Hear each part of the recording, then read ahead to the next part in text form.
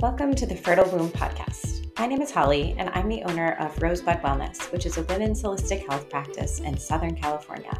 In my practice, I use acupuncture, yoni steaming, abdominal massage, and the fertility awareness method to support women on their conception journey. In this podcast, I will be sharing about some of the practices and tools that I use in my practice, and also will be interviewing women about their own personal fertility journey, as well as other professionals in the fertility space. Thanks so much for listening. Please enjoy. If you are actively trying to conceive right now, or will be sometime within the next couple of years, then I have a very exciting offering for you. My Conscious Conception with Fertility Awareness self-study course is a one-stop shop for everything that you need to know about learning the fertility awareness method and optimizing your chances of conception by optimizing your menstrual cycle. So we start off with talking about the female reproductive cycle. I introduce you to the fertility awareness method.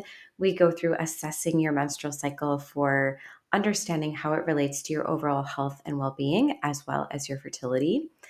We go through preparing your body for pregnancy, so that includes coming off of hormonal birth control, if that's ever been part of something that you have used in the past. And we go through preconception nutrition considerations, so the things that you are really going to want to consider having in your diet before pregnancy, so the 3 to 6 months or so prior to pregnancy. And then we do a deep dive in all of the aspects of the fertility awareness method. So that includes basal body temperature, cervical mucus, cervical position. And then we bring it all together with being able to accurately assess when you are ovulating using the cross-check method, which is basically just comparing cervical mucus with basal body temperature to confirm that you have for sure ovulated and when that occurred. And then we bring everything together even more so by getting it all onto a chart. So I provide you with a very, very detailed paper basal body temperature chart if that is what you want to use. And it is set up completely for the way that I teach the method. So everything is very straightforward how to fill it out if you decide to use the paper. If you decide to use an app, I also make a specific app recommendation and provide you with a template to use so that it is set up exactly in the system that I teach from. Then we talk about improving sperm quality, egg quality, how to time sex accurately in order to optimize your chances of conception, how to use cervical mucus, how to confirm ovulation with cervical mucus and BBT, and how to potentially use OPKs, which are also called LH strips, and when they can sometimes be not so helpful and make things a lot more confusing. And then I go through talking about holistic fertility enhancement. So that includes things like acupuncture, Chinese herbal medicine, Cervical abdominal massage, and yoni steaming. So I provide you with some information on all of those, as well as ways to find providers in your area if you are not somebody that is local to me. Then we go through talking about postpartum charting. There are 2 separate phases when it comes to postpartum charting, and I like to teach this right away because once you achieve pregnancy, you can always go back to this course and revisit the postpartum modules and lessons to make sure that you are charting accurately and potentially never going back on birth control again, because there is also a lesson about preventing pregnancy with the fertility awareness method. And then I also provide you with a few additional resources, reading materials, and things like that. And then in addition to all the course also includes one 90-minute one-on-one session with me. So you can use that at the beginning if you want me to just kind of explain some things right off the bat, or you can use it somewhere in the middle once you kind of understand a few things, but you just have a few questions, or you can completely go through the course. And once you have a full chart of your own, if you want some help interpreting it and analyzing it and making some specific targeted recommendations for you, that is kind of the purpose of the session. You can use it however you desire.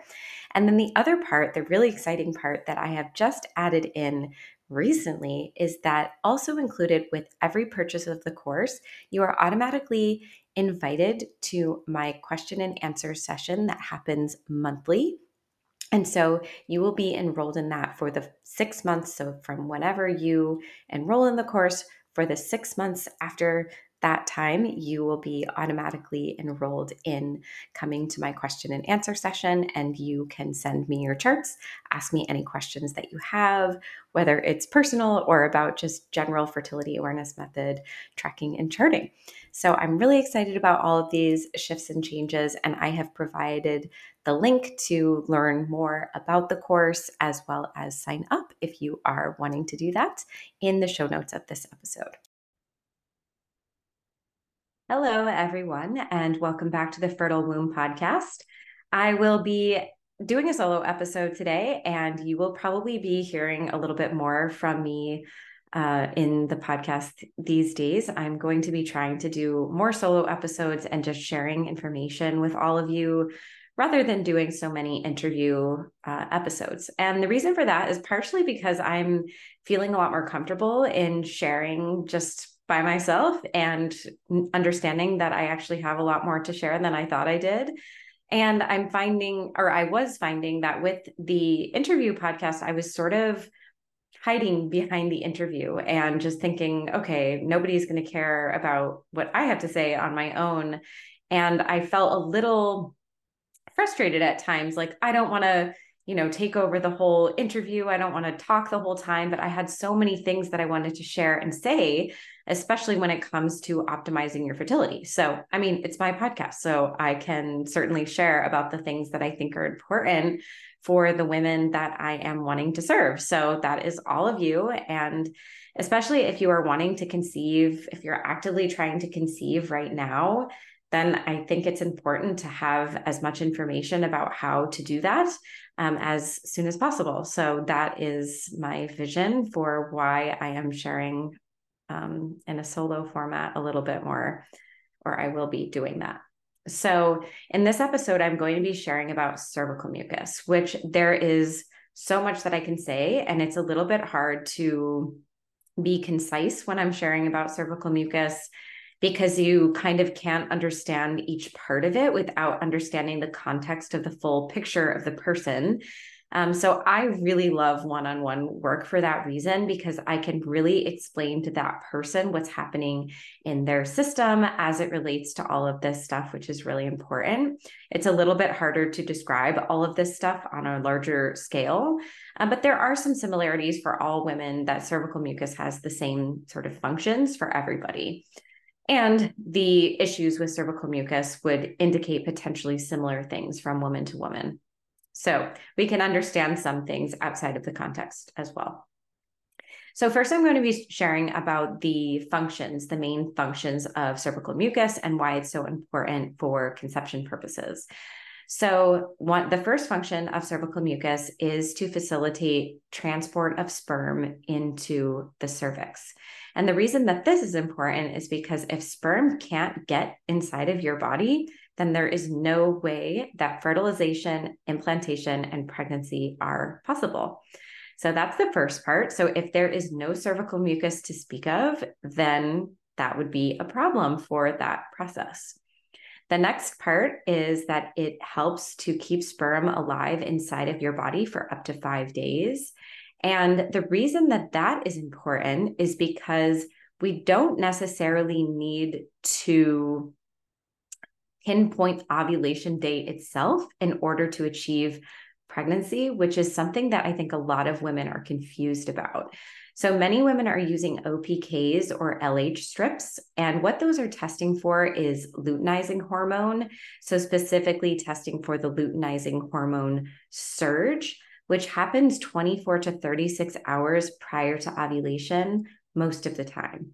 Some of the time, it does not result in ovulation. And the only way that you would know for sure that you ovulated is if you were also tracking your cervical mucus and your basal body temperature. So that is really important, that sometimes women are frustrated with, like, I'm getting these positives, I'm having sex at the right time, I'm having sex on ovulation day, why am I not getting pregnant? So that's a loaded question, and it would depend on the person what my assessment of that would be. But some of the time, it's that women are trying so hard to identify ovulation day itself that they're missing a lot of other days that are fertile, that are within their fertile window. So maybe they're only having sex one time in their entire fertile window. And that really limits your ability to achieve pregnancy. So the reason that cervical mucus can keep sperm alive inside of your body for 5 days is because cervical mucus is alkaline. So normally the vagina in its natural state, when there is no cervical mucus present, it is acidic. And sperm is also alkaline. So if you have sex, if you have unprotected sex outside of your fertile window, sperm will die because it will go into an acidic environment. It's alkaline, it will die. That's part of why you can use this method for pregnancy prevention as well, because once you know when you're fertile and when you're not, you know that sperm would be killed by your acidic vagina if you are not producing cervical mucus. So that's why it's really important to be identifying how much and what type of cervical mucus your body is producing. And then there are also methods. So part of the work that I do is in helping women to identify their fertile window, identify the different types of cervical mucus, and teach them about all of those things.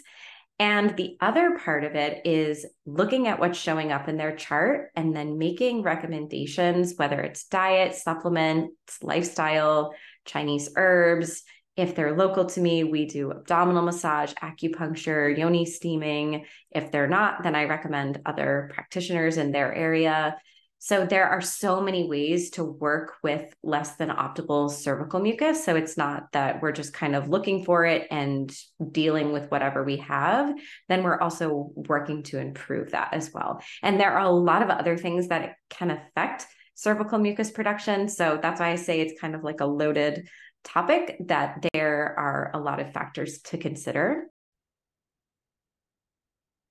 It also helps to filter out defective sperm. So especially nowadays in our very, unfortunately, toxic environments, and especially with so many xenoestrogen products like plastics and cleaning products and body care products, men are being exposed to a lot of toxins, much more than they were in previous generations. And as a result, sperm quality is declining rapidly.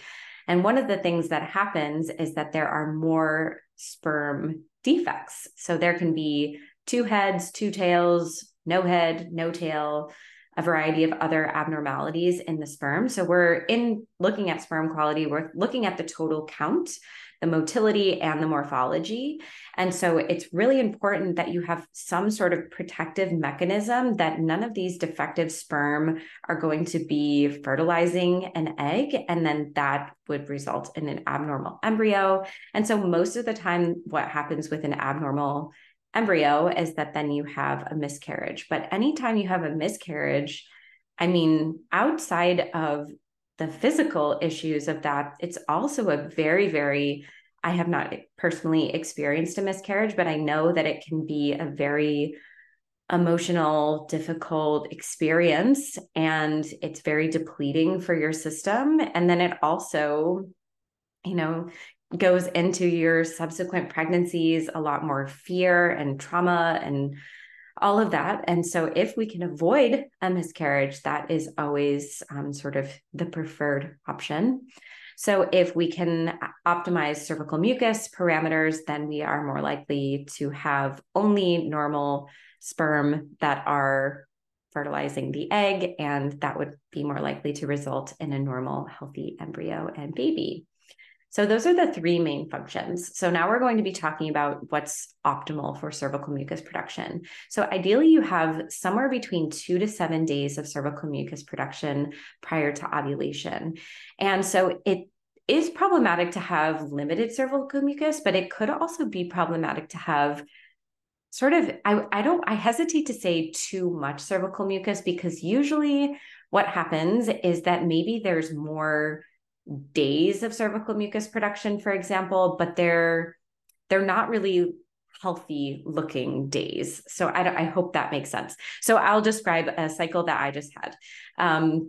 So I've been going through a lot of stress. I'm going through a divorce, and I had a mediation and a court hearing. It was one of the most stressful experiences I've had in my entire life. Just being in that process is really new to me and was really scary. And because of that, it really delayed my ovulation. I ovulated on day 25. And what I noticed is that I started producing cervical mucus earlier on in my cycle, but then it just kept going for, I think it was like 10 or 11 days, so that's more than the 7 days that would be considered optimal. And so what was happening, I think, is that my estrogen was just struggling to get high enough to produce the really healthy, fertile quality cervical mucus. So it was just kind of like dripping out a little bit. And this can also happen in PCOS, for example, where women's bodies are trying and trying and trying to ovulate. So cervical mucus will come and go. So there will be, it could be a continuous mucus situation where there's mucus really every day, or it could be pockets of mucus where there will be some fertile quality cervical mucus, then it will stop and it will start again, and eventually you will ovulate. But that's an indication that there's a problem. So 2 to 7 days really is optimal. And you can have a combination of what we call non-peak and peak quality cervical mucus. So typically after your period ends, you'll have some amount of dry days where you don't have any cervical mucus at all. Then you will either enter into having non-peak cervical mucus, which is more like white hand lotion, sort of more like creamy texture. And then eventually at some point, ideally, you will have what we call peak quality cervical mucus. So if you've been in the fertility space for any length of time, then you've probably heard of egg white cervical mucus. So that is peak quality cervical mucus. So it's clear, stretchy, and or lubricative. So as you wipe, you may notice a lubricative sensation. It's sort of like as if you put lube on your vulva. That's as you wipe, it sort of feels like you have lube there. And then it will be clear in color, and then it will also stretch substantially between your fingers. So when we're collecting cervical mucus, I always recommend that women use an external wiping method. So that means that you take toilet paper and wipe it from front to back over your vulva, and you are feeling the sensation as you wipe the toilet paper across your vulva. Then you are also taking anything that you find on the toilet paper off, and you're picking it up with your fingers and stretching it between your fingers, observing the color and how much it stretches. So we have an extensive chart for making sure that women are identifying their cervical mucus accurately. And the reason, sometimes I wonder, does it really matter? Do we really have to be this precise about identifying cervical mucus?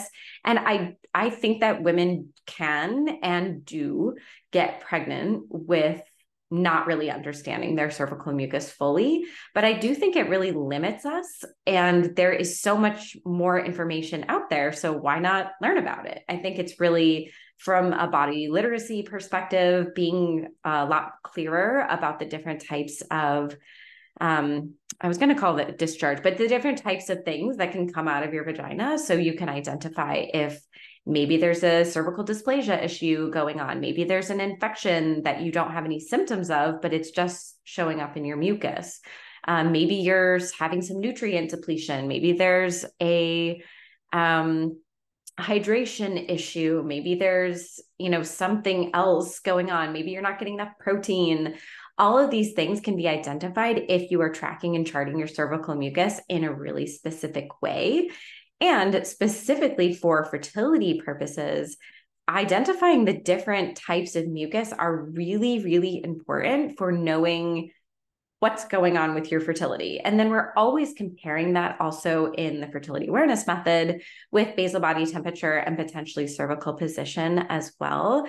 So it's not like we're basing everything on cervical mucus, but there are mucus only methods. So there really is a lot that you can determine from cervical mucus. So I'm going to leave it there. There's so much more that I could say about cervical mucus and conception, but I just wanted this episode to purely be the functions of cervical mucus, the different types of cervical mucus, and knowing that when you see cervical mucus in your pre-ovulatory phase prior to ovulation, that's a good day to have sex. So if you are feeling up for sex and your partner's feeling up for sex and you are together and you are wanting to conceive, if you have cervical mucus and you have not already ovulated, go ahead and have sex if you're seeing cervical mucus. And then optimally, you would also be prioritizing sex on the days that you see this clear, stretchy, and or lubricative type of cervical mucus. And if you are the type of person that thinks that you don't have any cervical mucus, maybe you're right, or maybe you have not been properly taught how to check for it.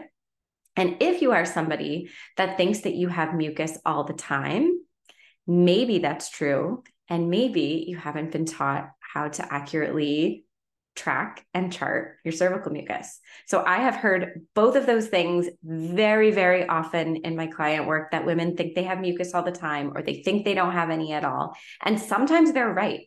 And those are both issues. So those would be things that we would work on. And then other times they were just not checking for it correctly. And that's fine too. Then I teach them how to do that and we work from there. So hopefully this was helpful, and definitely shoot me a message on Instagram or email me if you have any questions.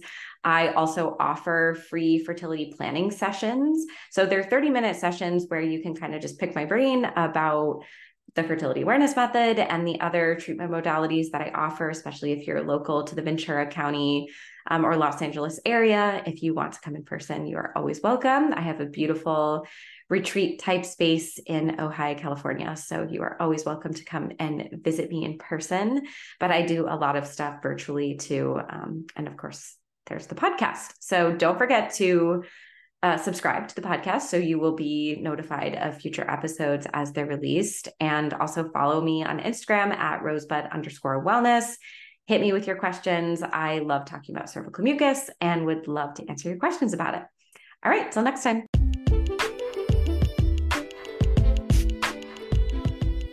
Thanks so much for listening. If you enjoyed this episode, please share it with somebody that you think might benefit from hearing some of the information that was shared here today.